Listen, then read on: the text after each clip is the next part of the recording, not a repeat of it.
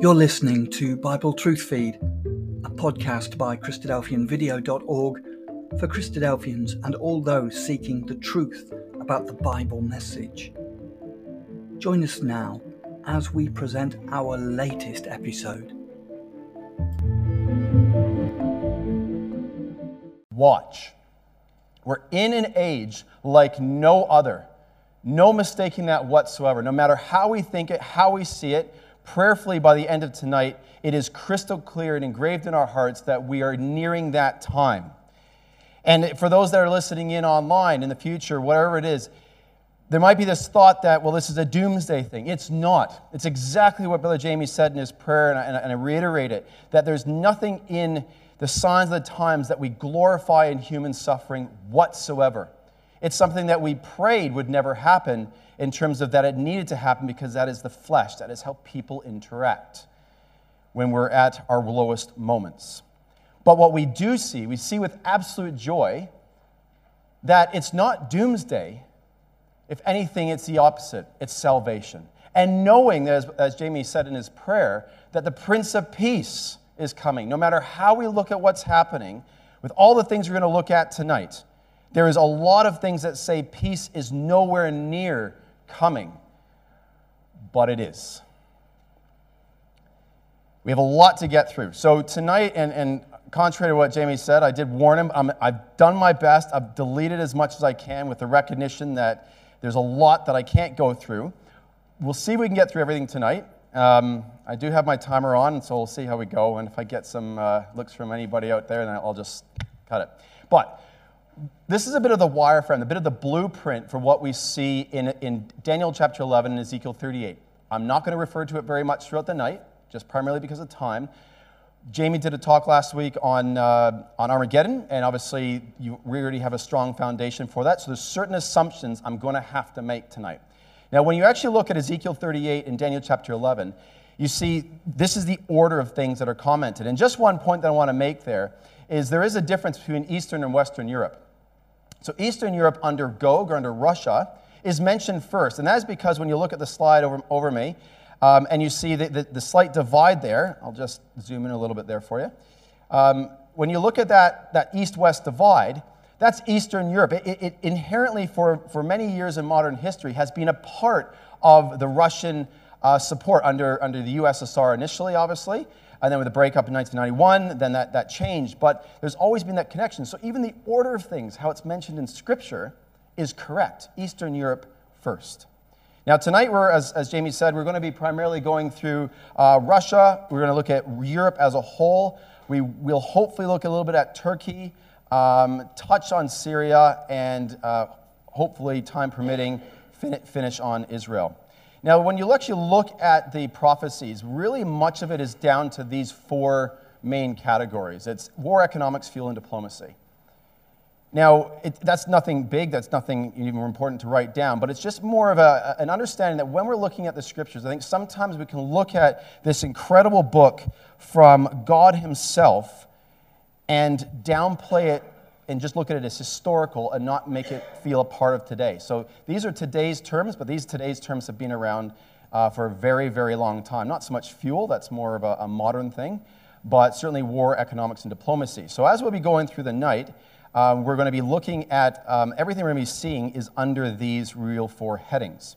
Now, just to connect with the talk that Jamie did, so again, to reiterate that in Daniel chapter 2, verse 44, we have this incredible truth. And that as a kingdom will come, set by the Prince of Peace, it will never be destroyed, ever. Ever. Like not maybe.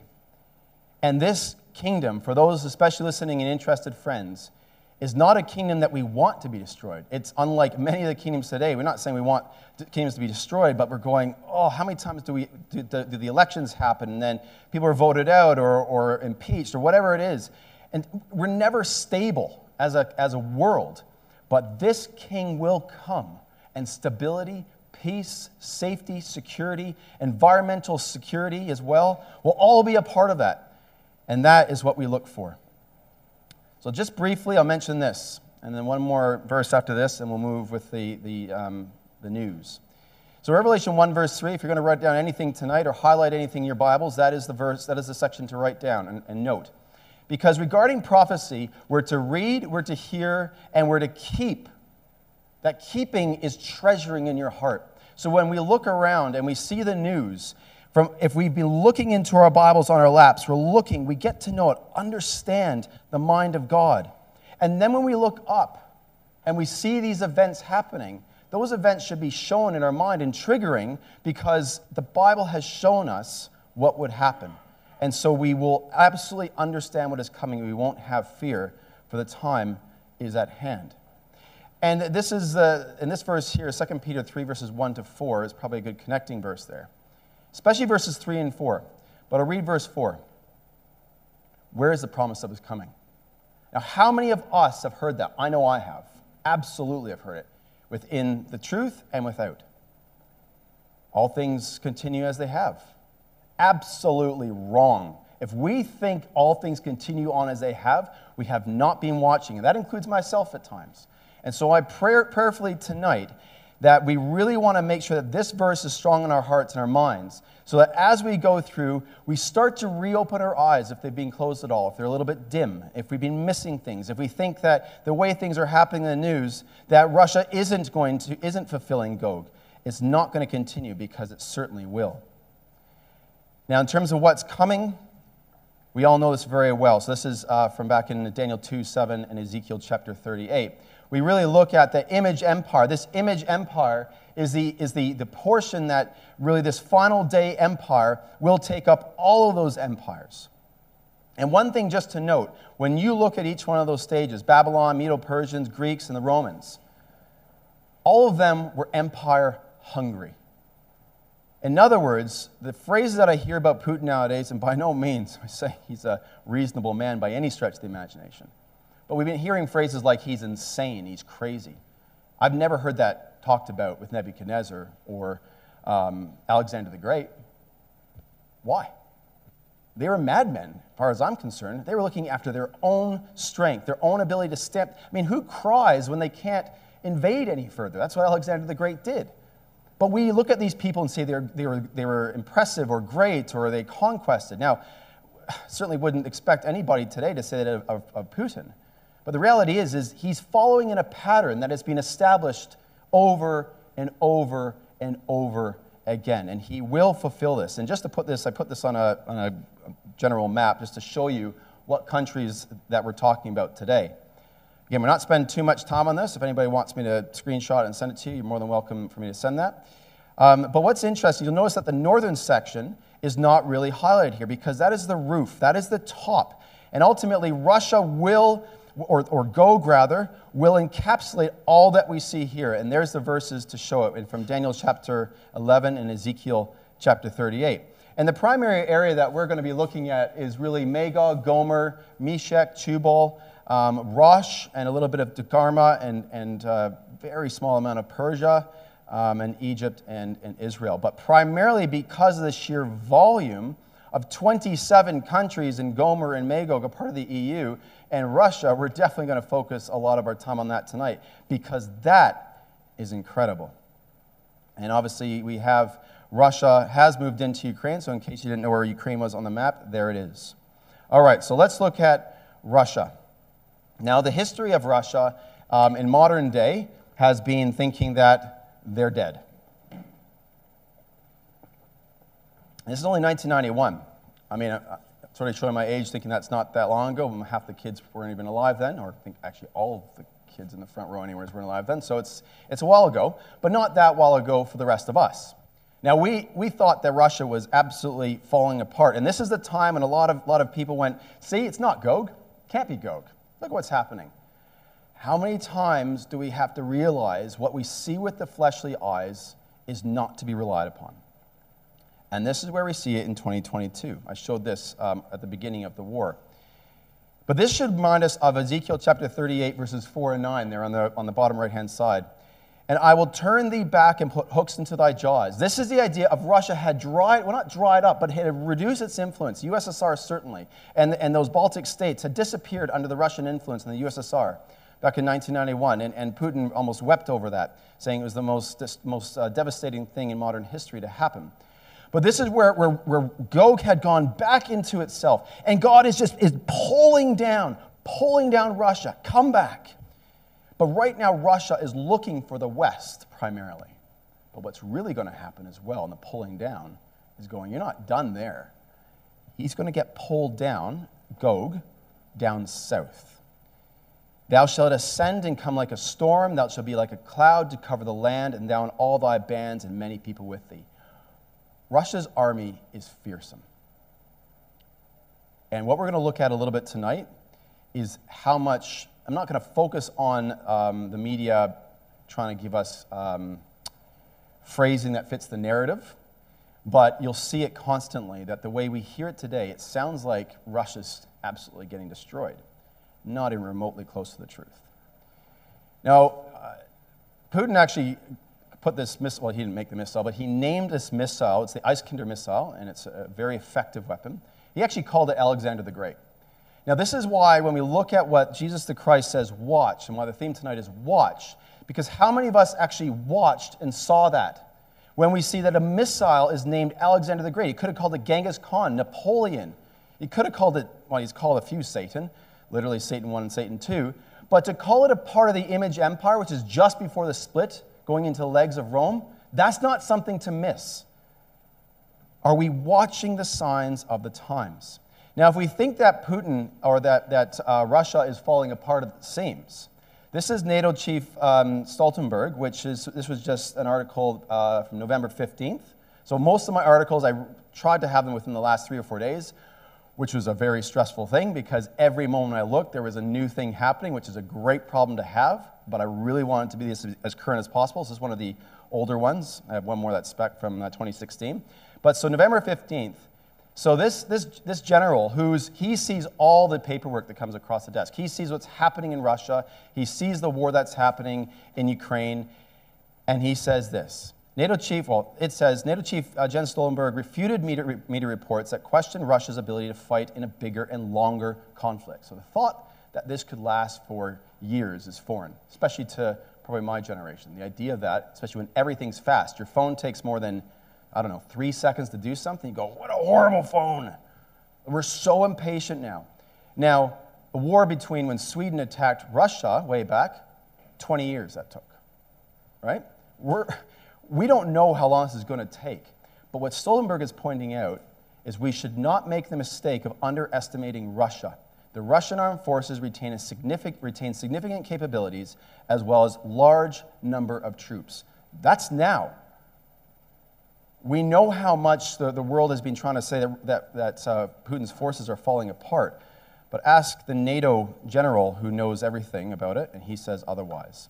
Because Russia is actually recouping its military jets as well, and even this one that they're getting, there's 2 types of jets. One of them is for trainers, so they continue to train their fighter pilots. Why would you bother training them if you're panicking? That's planning. This isn't panicking. Panicking is just chuck everything out there. There's a strong level of planning. And of course, they've had huge devastation on Russia's side, which of course, it's always horrible to see any devastation where human life is lost, whether they're conscripted or not, on both sides of the war. But it is happening. It is a part of the war. And then you look at this. We can't miss General Armageddon. I mean, again, are we watching? This man, I'm not sure who nicknamed him your General Armageddon. It's not exactly, hey, General Armageddon. It's a pretty aggressive phrase, but that's because this guy's ruthless. He's not the sort of person you want to cross. Now, one of the first things he did was actually pull out the troops from Kherson only a short while ago. This is November 21st. Now, what's really not reported a lot in the news is Kherson, with a lot of the bombings and attacks you've been hearing about, a lot of that has been, he went to the east side of the Dnieper River and absolutely has been hammering Kherson. He pulled out his troops so he could obliterate it. Armageddon is correct. He's trying to break the will. He's trying to cause the Ukrainians to change their direction. He's trying to bring in the weapons from the West and destroy them as much and as effectively as possible, no matter who he crosses, and harms, which is very sad. But this reminds us of Revelation 16, verse 16. And he gathered them together into a place called in the Hebrew tongue Armageddon. Wouldn't it be interesting if this general was there? Just interesting. Just, again, watch. Now, the thing about this war, and any war that is with Putin in it, or with the Russians in it, can everybody see that okay? Is it okay? Good? Okay. Is that there's a large level of deception in the war. A large level from every aspect, certainly from Russia, but certainly from the West as well. And one of the main things that's sort of being curved off a little bit is I have it in the bottom right there. Europe's energy nightmare has only just begun. And that was literally on Thursday night I took that. So it is very, very current what is going on, but there's so much that isn't actually coming through if we're just casually breezing through the articles. The reality is this isn't even close to over. Now, the reality is Russia has a large navy, and this was one of the things that Russia used to deadly effect. Of course, Russia also had some devastating results from the brilliant attacks or counterattacks by Ukraine. But the point is a lot of the Ukrainian navy is gone, but a lot of the Russian navy is still going. And this should remind us of Daniel 11, verse 40, talking about with many ships. Now, for a long time in history, Russia was landlocked, had no access to the water, certainly not to warm sea ports, which is why having access to the Black Sea was such a critical part of its long-term plan as the Gogian Confederacy. But the point is it says, we're told in Daniel 11, verse 40, with many ships, and he shall enter into the countries and shall overflow and pass over. And that's almost the idea of the way I see it, is volumetric displacement, where you have so much weight in the water goes over the banks. And I strongly believe that will be against Turkey. Putin is deceptive. We know that very clearly. Daniel 8, verse 25, Gog, I'll rather say.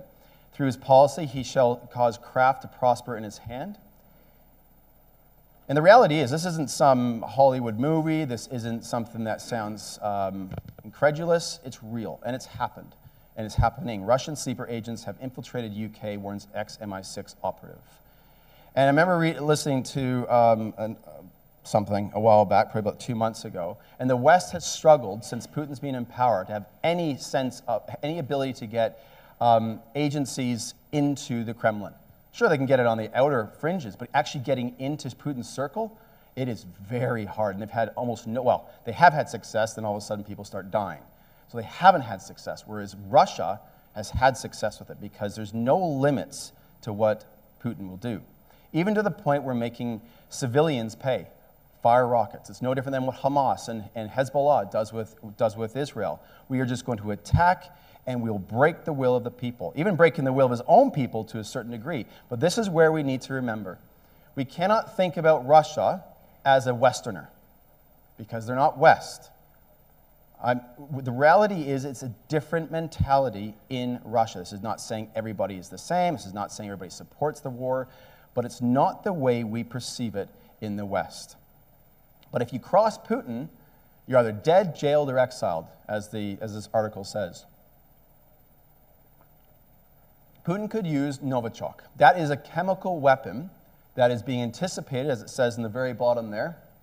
I'll zoom in for you at the back so you can see it. According to 6 people with knowledge of the matter, Putin is prepared to use chemical weapons in a mass casualty event before resulting to nuclear confrontation with NATO. Just so happens that 6 is the number of flesh. No surprise there. The point is, I just lost myself here. You can still see it, which is good.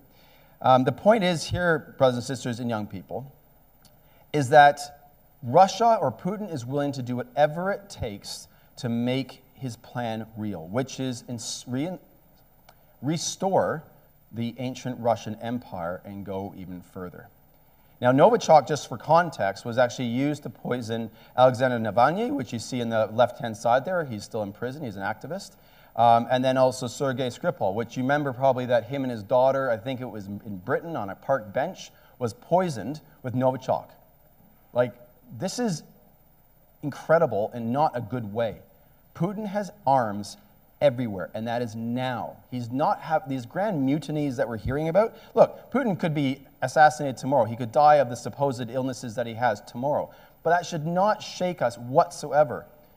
We know that Gog is, like only Cyrus is specifically mentioned by name. Gog is a name, it's a description. It could be anybody. There's plenty of people who could take his place, but for now, this is who we have to deal with.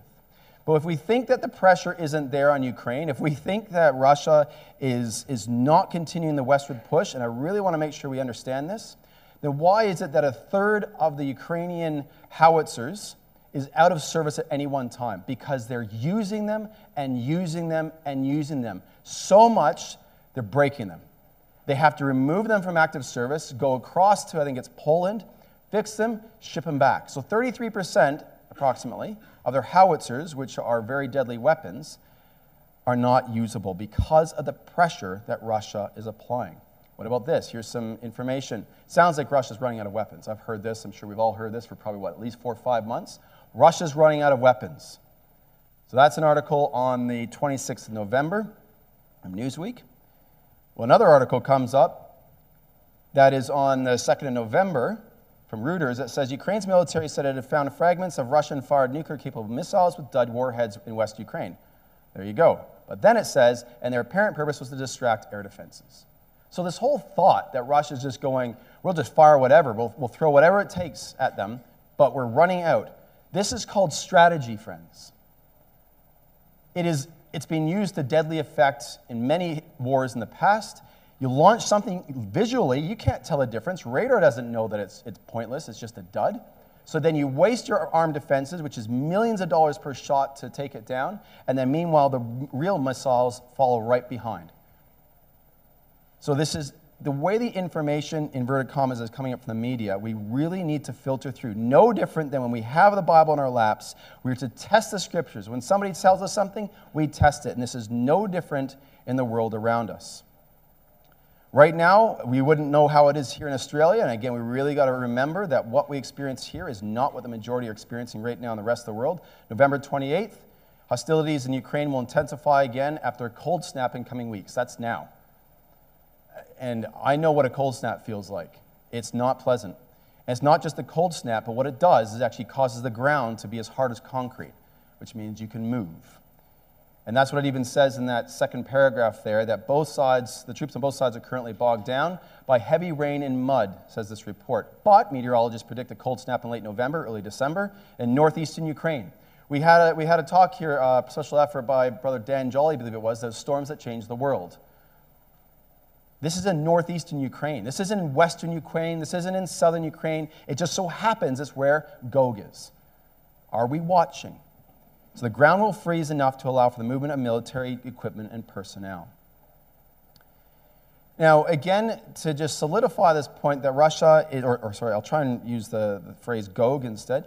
To look at Gog and think that Gog is falling apart, or that Gog perhaps is panicking, then why would things like this happen? There's a proposal for a gas union between Kazakhstan and Uzbekistan. Why would Vladimir Putin go, hey, let's plan ahead. Let's go about 5 years in the future. I want to make sure we have a gas union. Why would he do that? Because he knows from what he sees, and of course he's arrogant, but he sees that, look, we're going to keep doing this. I need to make sure that I find ways to make the money keep coming in. And when you look at Kazakhstan, on the top right there, and Uzbekistan just the bottom left, it's under the control of that image, especially under the ancient Persian Empire, and obviously, and then also under the Gogian Confederacy. But what's actually happening here, and I'll just read what it says in the bottom left there, you probably can't see it. Russia is discussing a possible gas union with Kazakhstan and Uzbekistan to support shipments between the 3 countries and to other energy buyers, including China. So what is happening here is China needs more gas. And they want it from Uzbekistan and Kazakhstan. But Kazakhstan and Uzbekistan actually use up a lot of their gas for themselves. They have big oil gas fields, but they're going, we kind of need that. So instead what's happening is Putin, being an opportunistic person, he's going, well, hold on, let's do a gas union. How about we do that? You don't have to worry about spending billions of dollars to get the gas to China. I'll get it there for you. But it's not me, it's our union. So from all intents and purposes, it's not actually Russia doing this, it's this union. And that will be a way of, again, it'll be embedding these fish, these nations in the scales of the Gogian dragon. of attaching them, because now Uzbekistan and Kazakhstan is going to see the benefits of this financial incentive. China's going to be happy, and Russia's hooked them in. So these are the sort of things that are happening that is in the future. It's not right now. So why would he be planning that unless he sees the long game? Now this is amazing, because right now, as effective tomorrow, there's a Russian embargo that's actually going into effect, and a price cap as well. So the price cap that is being agreed to finally is $60 a barrel of oil that has been agreed to by the EU, and that's starting tomorrow, on Monday. Now, the reason why this says it's a gargantuan task in the first line there is that it needs to replace a major source of crude oil. Keep in mind, brothers and sisters, young peoples, and those listening in online, that Russia's been planning this for 20 years, or Putin has, rather. You don't just wean yourself off in the matter of a few weeks. They're hooked. But the reality is, as well, is that what is happening with all this is that it's actually causing an absolute strain on the global marketplace. The world's oil trade, as it says in the second paragraph there, is being rerouted, often with much longer journeys, straining the shipping fleet to near breaking point. And look at this. And while it's widely assumed that President Putin will allow operations to continue as usual while the embargo and the price cap kick in, have they not met this man? He's going to just go, that's fine, I'll let it all continue as it has been. Anyways, so it continues on. Some analysts actually do worry that he might actually use it as a weapon. Yes, absolutely he will. I mean, I could be wrong, but I'd be absolutely surprised, because he's done it with everything else, so why would he stop there? And all the while this is happening, so while the West is saying, while EU is saying, if you try and trade with us anything more than $60 a barrel, then we're not going to allow you to ship that oil. We're not going to allow for insurance to be on EU ships, and we're not going to let it come in. So that's the embargo, and that's the price cap. Now, Russia's response to that, well, actually, the OPEC Plus's response to that is today, Sunday, they're all meeting together, OPEC Plus, to come together and say, what are we going to do about our production levels? It just so happens to be the day before this embargo goes into place. Be interesting. Really watch that spot. How does Saudi Arabia and Russia and the West respond? Imagine if all of a sudden they drop production levels and drive the price up. Russia cancels any shipments of oil, and Europe is really up the creek. Imagine driving down the street and you see that on the top right-hand side. This is what Ukrainians are going through. It is absolutely devastating. But it's not stopping. That is the point that we're making here today. And now Russia is plotting an imminent massive strike on Ukraine, military analysts say. Another Russian bombardment is imminent, military analysts have warned, after satellite pictures showed bombers preparing at an airbase in southwestern Russia.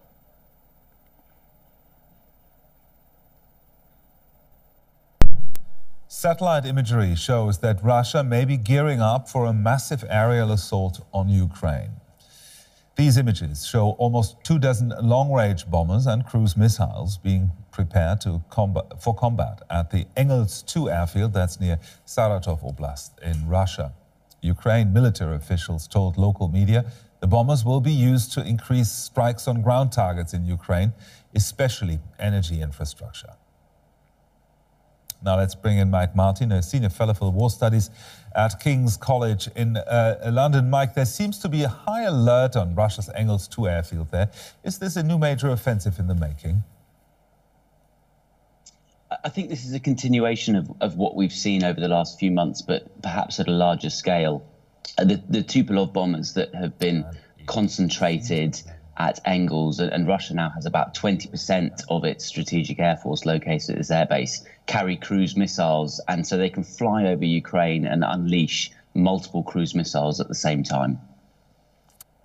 Okay, so that is now. That video was from 2 days ago. So right now, this is what's happening. So again, when we actually look at what's happening, this is continuing to get worse and worse. This article here, this is where you have the moment of absolute honesty and truth from some European ministers. This is the Finnish Prime Minister, Sanna Marin. Now she says, I must be very honest, brutally honest with you. This is, well, 2 hours ago according to that, but I took this yesterday. So this is yesterday. I must be very honest, brutally honest with you. Europe is not strong enough right now. We would be in trouble without the United States. So let that sink in. We see what's going on in Ukraine, and with all the failures that Russia has had, all the attacks that Ukraine has been able to impart, but when you actually pause and you consider, there's Russia, he's being obviously, or Gog is being supported by Iran and the likes, but ultimately it's Gog or Russia against approximately 30 other countries. That's the reality. Now, sure, it's not troops on the ground, but Poland has almost run out of everything. America is going to take about 4 years to recover. They're almost at the point, I think it's January, they'll be running out, I don't quote me on this, it might be Patriot missiles, I forget which ones they are, but they will stop being able to send them over because they won't have enough for their own self-defense. That's America. And that's happening across the EU as well. And Russia somehow, obviously we know from Scripture, this is where we need to watch, we know that Russia is still able to keep that pressure up and move west. And if Russia had succeeded in the 24 hours that was the tightest time frame for taking Ukraine, or up to a week that was expected as well, we don't know, we can't forecast that, I'm not clairvoyant, but if that had happened, perhaps if Russia had taken Ukraine that quickly, then all of NATO would have put a bulwark right up against it, bristling with weapons, and Russia couldn't move any further. But now what is actually happening with that sustained pressure between Russia and the entire Western forces, NATO, they're wearing down their stockpiles. And Russia knows that. And look at this. The West, this is on November 26th, the West simply cannot supply the astronomical military aid Ukraine needs to secure decisive victory over Putin's Russia. They cannot supply it. They will not beat Russia. And that is why phrases like, maybe you should ask land for peace. And of course, Zelensky is going, land? We're not going to reward him for taking land. But the West is going, you might need to. So it's a very interesting point. And right now, Putin has no interest in peace talks. And this is one of the reasons. And this is Medvedev. So Medvedev, as some of us would remember, he was a prime minister of Russia for I think it was 3 years in the interim where Putin was basically setting things up so he could be in for life. And at the time, he was classed as a moderator, more left-leaning. And I remember saying to my wife, I said, watch this man because his name means bear. Right? So again, watch. Not saying that he's going to be leading the nation, but I mean, if Putin goes, you never know. But he has turned into, he's scathing of the West, absolutely scathing. So he says here, he basically says, look, if Stoltenberg, who's the Secretary General of NATO, is saying as he is, if he's saying that if NATO were to supply the Ukrainian fanatics, as he calls them, with Patriot systems along with NATO personnel, they would immediately become a legitimate target for armed forces. And this is 2 days ago. So again, he's threatening them. Now, what does that mean to us? Well, when we look at the phrase, be thou a guard unto them, and this is obviously in Ezekiel 38, that word guard can also be translated prison. Sometimes we say prison guard. So if you translate, you say, be thou a prison unto them, it changes it, doesn't it? Now, you can live nicely in prisons. That's kind of the problem with some prisons. It's Club Med, as they call it in some parts of the world. They say you actually live better there. Some people actually go to prison so that they can have a better lifestyle rather than on the streets. However, it can also be a living nightmare. It can be the place where if you don't do what I say, you can't escape what I'm doing. So really look at it from that perspective. I'm not saying there can't be friendships and can't be allies, but it's something to remember that it's not necessarily through friendship. And we're going to highlight that over the remaining portion of the class tonight. Because when you look at Belarus, who is an ally, and all of a sudden this foreign minister he was a foreign minister for, I believe it was 10 years, he was 60 years old, great bill of health, he all of a sudden dies after he criticizes Putin. Not going to say anything about that. I'm not saying anything nefarious happened, but I mean, not sure if we can believe in coincidences that closely. And then when you look as well at Moldova saying, hey, we're ready for any scenario of Russian energy blackmail, absolutely incorrect. You're not ready. And they're one of the weakest nations that are ex-Soviet bloc because they don't know what the scripture says. They don't know what is coming. But the point is this. When you look at this slide here and you see European gas prices swing with focus on weather supplies, and it says here, natural gas prices in Europe fluctuated on Monday as Russia's decision not to cut flows via Ukraine countered concerns that cold weather could boost demand. And this was on November 28th. And you might go, okay, that's interesting. But this is control, brothers and sisters and young people. Putin goes, or Russia goes, I'm going to press the button, or I'm going to turn off the taps, and the world's economy crashes. It goes panic stations. And so then when they say, okay, we're going to take our hand off the button, oh, it's all okay now. That is power. If Ukraine, if Britain, if America said, we're going to do this, Russia goes, okay. That's not power.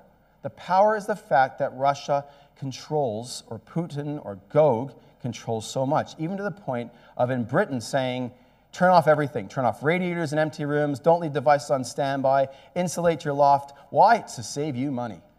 They're trying to make it sound like it's to save you a bit of money, which is true, absolutely, as prices are going through the roof, and I'll show a slide on that in a minute, and I'm not going to make it through the whole talk tonight, just so you know. Yeah.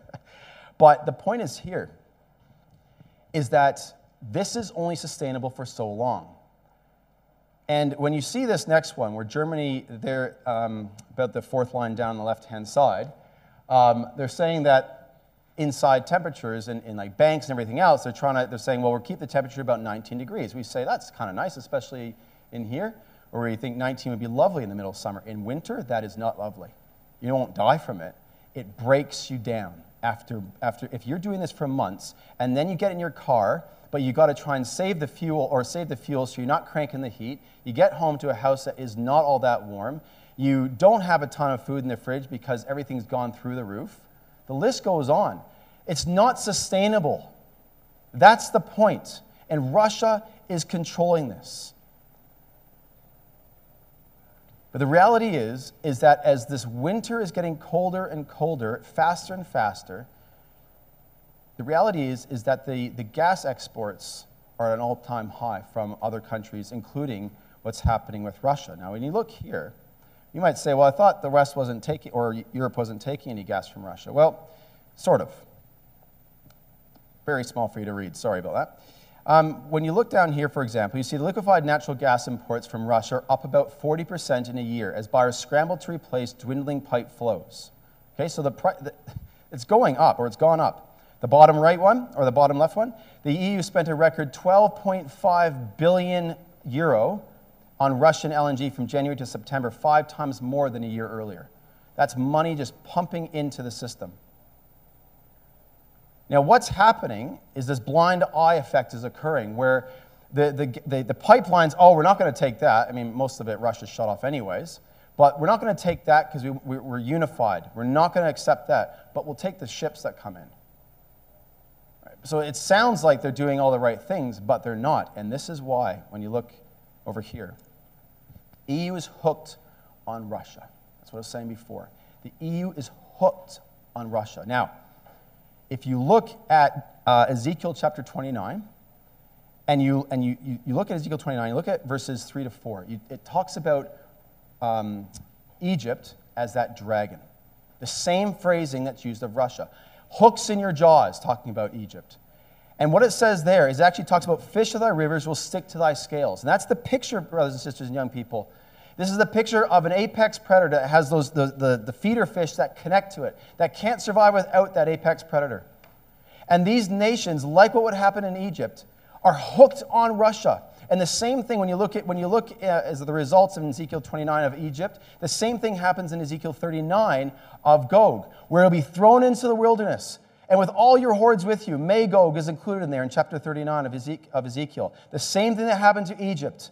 And so that is exactly what's happening here. We can see these nations being hooked into Russia. Using the same phrasing. Can you imagine the angels trying to get these people to type in the word hooked? Could have used anything, latched onto, focused on, whatever the phrase might be. But it's hooked on. Are we hooked into the scripture and seeing that. I'm going to skip through a few things here, but when we look at how Europe tomorrow is putting these embargo on oil, look at that date there, February 5th. It says there on the top section, February 5th. So they've already gone December 5th. We're going to put an embargo and limitations, price caps on oil. But not only that, we're not going to get any more diesel from you. Now, again, maybe it's because I'm an electrician and I'm Canadian and Australian, but I'm looking at that going, February is like one of the worst months of the year to be going, hey, guess what we don't want to have is diesel for our diesel generators when we run out of power. I can't fathom the thinking that goes into it, but this is where we see the angelic hand. It's not about reasonableness, it's about continuing the process of Europe being under control by Russia. Because what is happening right now, if you look in the bottom section there, Europe sells many cars that run on diesel. The fuel is also used for truck transport to get a huge range of goods to consumers, huge range, and run agricultural machinery.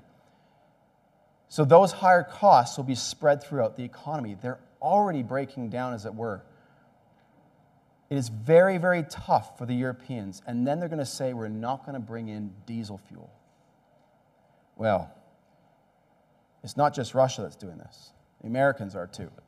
Some European officials are accusing the U.S. of profiting from the Ukraine war. This is November 28th. 400% is what the Europeans pay for the LNG that's exported from America. They pay 4 times what the Americans do for that same gas. So, of course, Europe is going, I thought we were friends. You know that we're hurting here. Now, just to highlight that, this is a great, if you want to look at it on your own time, it's Visual Capitalist is the name of this site. It's fantastic. I just got this tonight. So I superimposed each one. Now I'll focus into it. But each one shows gasoline, which is petrol for us here, and electricity prices at a macro level. So when you look here, let's look at gas. So I've zoomed it because when you look at the rest of the world, it's all the same. But when you look at Europe, it's the worst case scenario for each type of fuel. So natural gas prices are the highest in Europe in the whole world. And what does it say there on the left? European, can you read that? No. European storage capacities could fall by 20% by February if Russia completely cuts supplies and demand is not reduced. That's huge. That's going to, again, low supply, equal demand, prices go through the roof. Or if demand increases, even worse because of the weather. Gasoline prices or petrol. So there you go. Most expensive in the world is in Europe. The Nordic countries of Iceland, Norway, and Finland is really, really pushing to become a part of NATO, have the highest gas prices in Europe.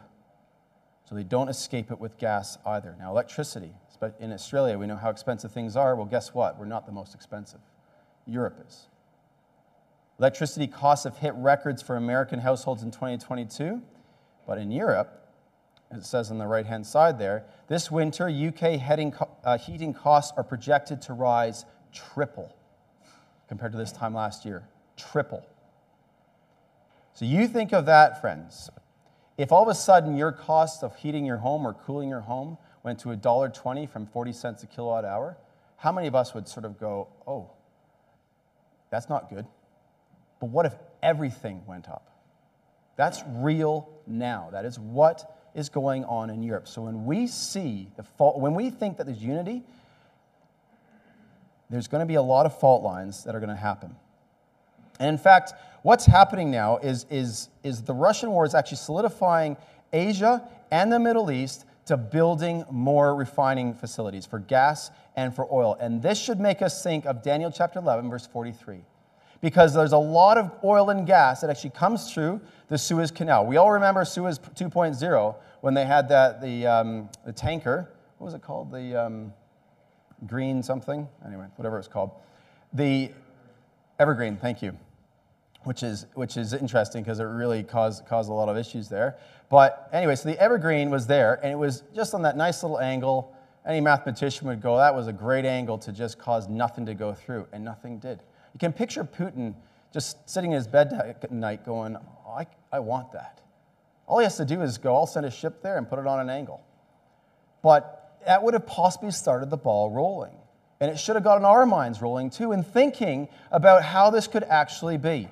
That just a simple blockade there can cause the world's economy, it took months to even remotely recover, and it never has fully. When it comes to what has happened, this is the same article, when it comes to what has happened with the invasion, there's the word surprise there in the top left. And we're told not to be asleep, to be awake. But the world is asleep with fuel security concerns. Now look at that next one, worker strikes. How many times have you heard in the news that there's been an incredible amount of worker strikes around the world? I barely hear it, but it is happening, which is actually going to drive costs up. Soaring inflation, we know about that. The West is feeling this strain. The stockpiles of diesel are dwindling. So what's expected is in Europe, by springtime, they're going to be very, very, very low. Well, it's not going to get any higher if they then say in February, just before spring, we're not going to take any more diesel. So it's only going to continue to get worse.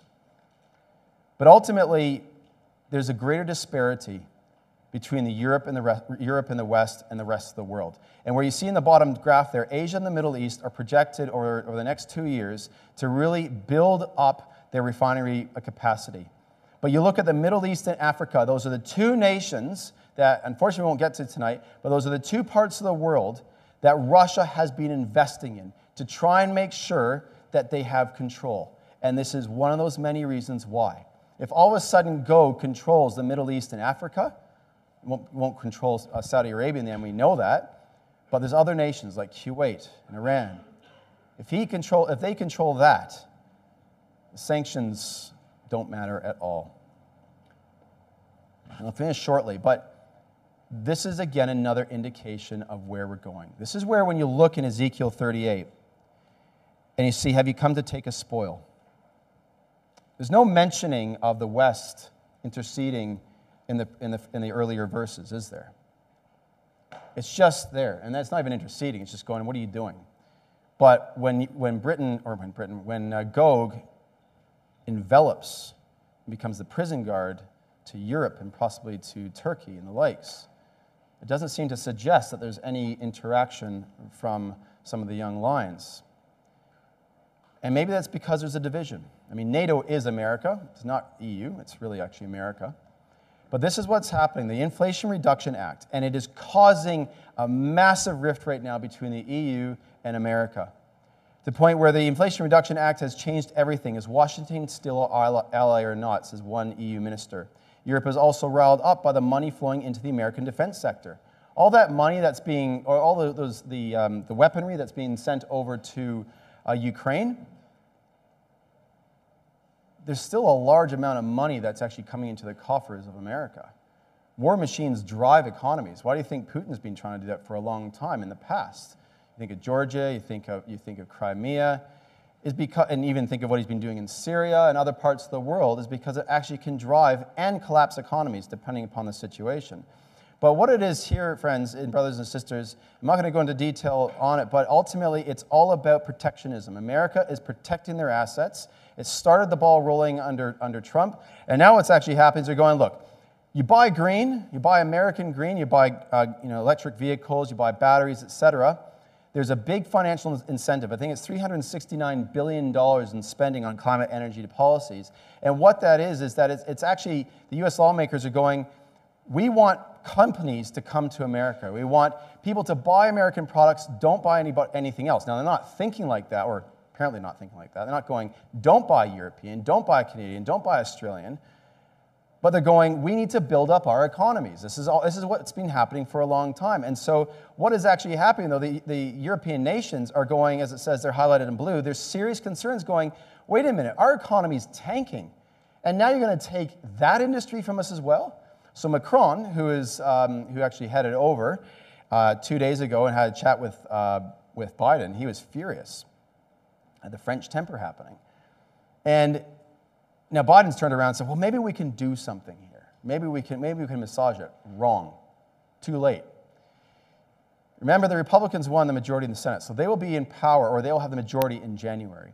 And even in the Democratic Party itself, they're going, you're not changing this. We worked hard for this. And the Republicans are infamous for America first. So whether the EU wants them to change it or not, and if it happens, what concessions will Biden have to make internally? So he has to sacrifice so many things. But the point is here is that schism is beginning to develop. And Vladimir Putin, Gog, is loving it. He's finding his second wind as cracks start to emerge in the West's commitment to Ukraine. And that is what is happening, even at the Democratic level, saying in the bottom right article, I think people are going to be sitting in a recession and they're not going to write a blank check to Ukraine. There's corruption in Ukraine. It's always known that Ukraine was quite corrupt before the war even happened. That's sort of being put to the side because now it's a classes of good versus evil. But ultimately, friends, brothers and sisters, and young people, people are getting tired. And it's probably not going to continue very much longer. And I'll just do this one and one more slide. This is the article from Al Jazeera. How can governments respond to an increasing number of strikes? I'll read it. Industrial unrest is spreading across large areas of the world. From truck drivers in Chile and South Korea to rail workers and nurses in the United Kingdom, a global cost of living crisis is pushing workers to go on strike. Economies barely recovering from the coronavirus pandemic are now facing more hardship. The war in Ukraine, the climate crisis, and the price of food and fuel have pushed several countries beyond their ability to cope. Is this challenge too big for many governments? Perhaps that's one of the reasons why China is stockpiling gold. Get rid of the American dollar. They see what's coming. It's also what Russia did before the invasion, so who knows what's going to happen with China and Taiwan. But the point is the world is fulfilling Luke 21. Well, it's fulfilled, really, in my opinion. The sea and the waves roaring. That's the loud echo, is that word roaring. It's huge. It's around the world. It echoes everywhere. Everybody's hearing it. Not any country has been spared what we're going through today. Even in Australia, we're feeling it here. Men's hearts fail them for fear. That word is terror. But what does it say next? For looking after those things which are coming on the earth. It's all about a futures trading environment. We're looking to the future and going, the world's panicking. What's going to happen next? But prayerfully, brothers and sisters, we don't panic. And I'll leave you with this cliffhanger here. I'm not sure how many of you know this. There's a possible war that's going to happen between Greece and Turkey. Now, this was November 26th. Now, Turkey and Greece have had a lot of fights in the past. The most recent one that was really close to a war was 1990 over a pair of uninhabited inlets. But the point is this, is that there's a strong connection between Greece and Russia. Greece, or the Russians actually came from the Greeks. They moved up to Byzantine, established it there, and then turned into Constantine took it over later on, became Roman, etc. And then the inhabitants there in 1453, when the Ottoman Empire took over, moved up to Moscow for the Third Rome. So when you actually look at what's happening, I can't help it, I got to put this one in. When you look at what's happening with Greece and Turkey, this sort of thing should remind us of what is potential to happen. So this is actually the longest ago article. This is back in 2016. But remember, this has never left Russia's mind. I'll just skip to the next one. That one's about Ukraine. Should Turkey not stop supporting Al-Qaeda Syria branch? And there's a fight that's happening between Turkey and Syria right now. Right now, it's called Operation Inevitable. I mean, again, it's inevitable. It's happening. Should Turkey not stop supporting Al-Qaeda's Syria branch, I'm indeed eager to end the job late Tsar Nicholas II left unfinished during World War I. He sought to restore Constantinople to Christendom and protect Russian maritime security by liberating the Dardanelles, that's the inlet, and the Bosphorus, the outlet between the Black Sea and the Mediterranean, Bosphorus Straits, but fate prevented him. We also advocate, in black there, we also advocate Greek sovereignty over the Cyprus. Russia is more pro, in my opinion, the Greek country, the nation, than Turkey, and called the Turkish regime to end its decade-long occupation of this Mediterranean island, referring to five-year-old Syrian crisis. Now, hear this. Mr. Putin launched a scathing attack on Turkish president's dreadful dreams. Dreadful dreams. That's what Nebuchadnezzar had with his dream of the image of breathing life into dead Ottoman Empire. Revelation 16, the drawing up of the Euphrates. It's a drying up. There will be no redemption of the Ottoman Empire. And it's strongly suggested, brothers and sisters, that Vladimir Putin, or that Gog, will descend upon Turkey and take back Constantinople, because that is the eastern leg of the Roman Empire. We'll finish with some writings that we know well. John Thomas tells us that when Russia makes its grand move for the building up of its image empire, let the reader know that the end of all things at present constituted is at hand, and salvation will be to those who not only look for it, but have trimmed their lamps. And this is from the most recent Bible magazine, which I suggest you read it. It's very, very good. Volume 35, page 14. It says, "We shall be called to judgment sometime before the gathering of Gog's armies against Israel, so that we do not have to wait that event for Christ to come." Think of where we are now. The resurrection, the judgment, and some instruction of Israel is to happen first. Today, we should be ready and prepared for that call to come to the household. We have every reason to expect it, so let us cast aside every weight, every hindrance, that we may receive the news of his coming with peace and joy in our hearts, and not the fear that comes from shame. And our Lord Jesus Christ said in his closing words, "And behold, I come quickly, and my reward is with me to give every man according to his work. Surely I am coming quickly. Watch."